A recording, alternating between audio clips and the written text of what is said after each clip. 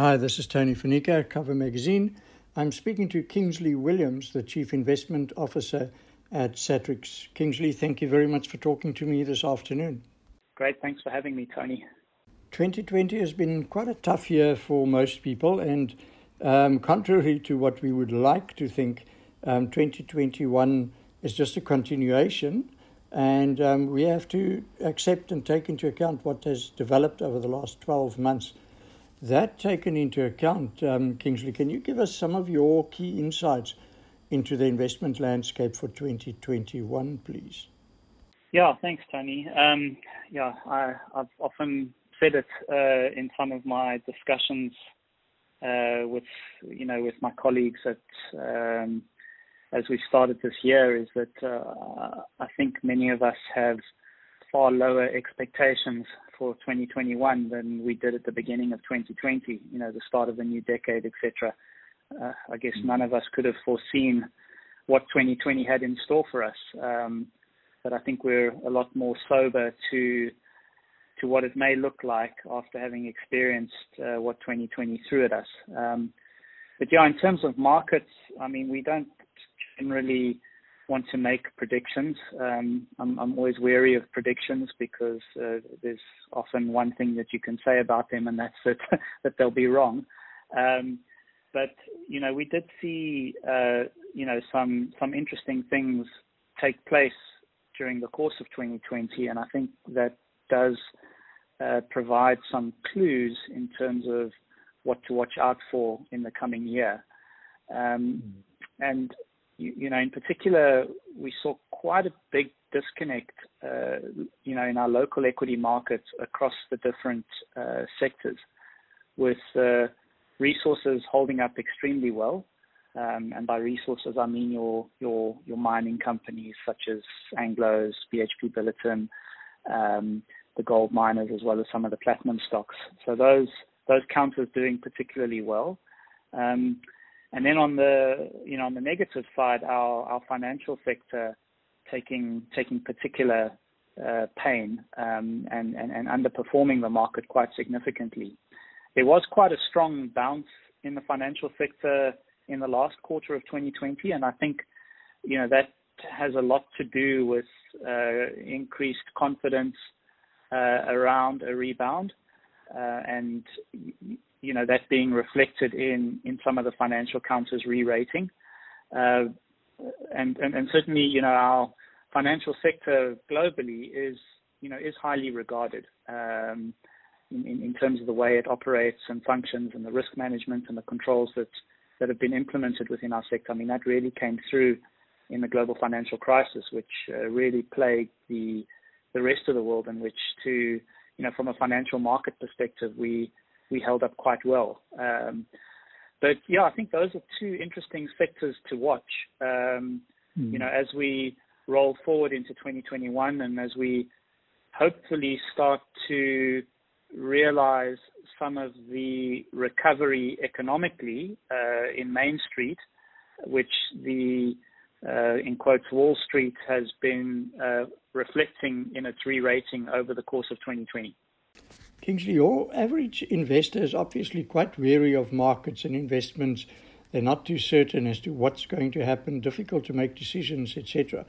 If we look at the last couple of years, maybe last sort of 8 years or so, ETFs have become very popular and settled into being a good option for investors. One of them being the fact that it is quite affordable. Can you give us your views on the impact of last year on ETFs? We've certainly seen ongoing support of index-based investments. Satrix focuses specifically on offering those types of products to our client base. And, we have seen continual strong growth in that segment of the market, with investors increasingly adopting index-based strategies into their portfolios. And it's really not a case of, active versus passive. I think we've moved past those kinds of debates a long time ago. It's about active investors. In fact, all investing is very much an active endeavor. It requires numerous active decisions. even if part of that investment strategy is using a so-called passive strategy or product. Investors are increasingly realizing that there's a lot of control and certainty and diversification and transparency that they can achieve in the construction of their portfolio by using these low-cost products like ETFs, to construct their broader portfolios. And, in addition, Satrix in particular has brought a lot of new products to the market during 2020. And, that was an interesting endeavor, with everyone working at home and not having the benefit of being able to stage listing events and the like. But part of bringing those additional products to market has really enabled investors to have more choice in the way that they construct their portfolios. So, for example, we brought a Satrix China ETF to the JSE towards the latter part of last year. And, that we do have exposure to China on our market in the form of Naspers, but it exists essentially through one share, and that share's exposure to Tencent. But China is a massive economy and has, a huge number of companies included in it.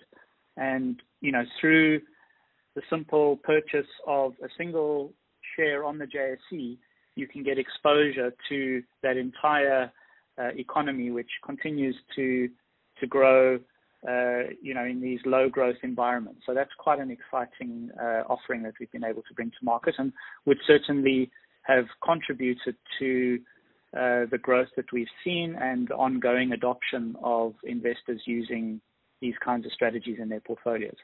Yeah, I've certainly seen from sort of my perch that I'm on here that it has sort of settled, and there's no debate anymore around whether ETF should be in your portfolio. It's just an accepted now. If we move on a little bit to something that it's also become quite popular, but for very good reasons, the ESG investment, with sustainability being definitely top of mind for most people in business. What sort of impact has that had on the market, and how do you see that going forward?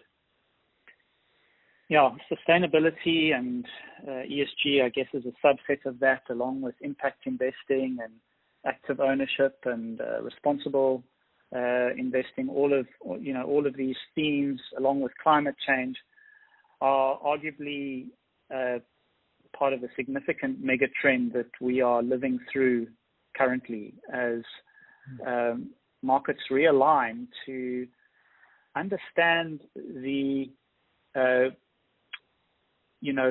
not all profits are created equally.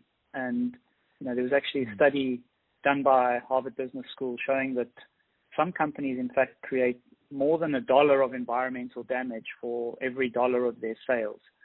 And those are what are actually referred to as externalities, which are not going to be reflected in a typical income statement or balance sheet when analyzing companies purely through a financial lens.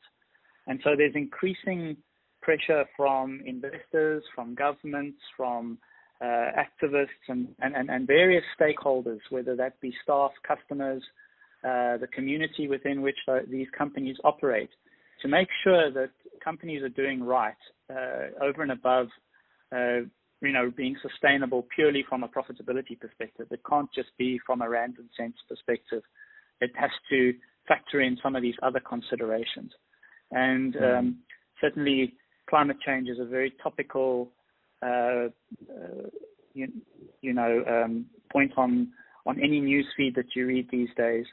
And some of the products which we've been able to bring to market last year make a big impact, not only from an ESG perspective, so looking at environmental, social, and governance issues, but also specifically trying to reduce the carbon intensity and carbon emission intensities of the companies that we hold within the portfolio.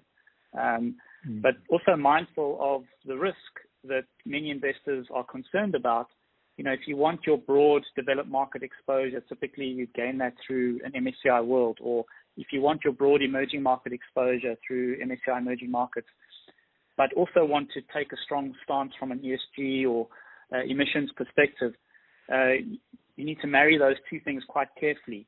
And so, some of the strategies that we've brought to market actually do that, without taking your eye off the ball from a global market return perspective. You can achieve these other ESG and carbon emission objectives as well. Mm-hmm.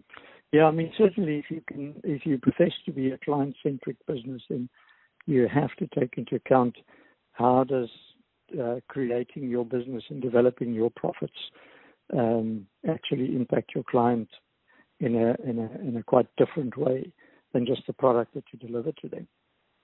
Exactly. Yeah. It's all about having that, that license to operate. And there's, it's often an informal thing. It's not something you can, tangibly identify. But, when there are controversies, when companies fall foul of these norms that are accepted within the societies within which they operate, that's when the risk is really exposed. And ESG tries to manage these things by ensuring that companies are doing right over and above just generating a healthy bottom line.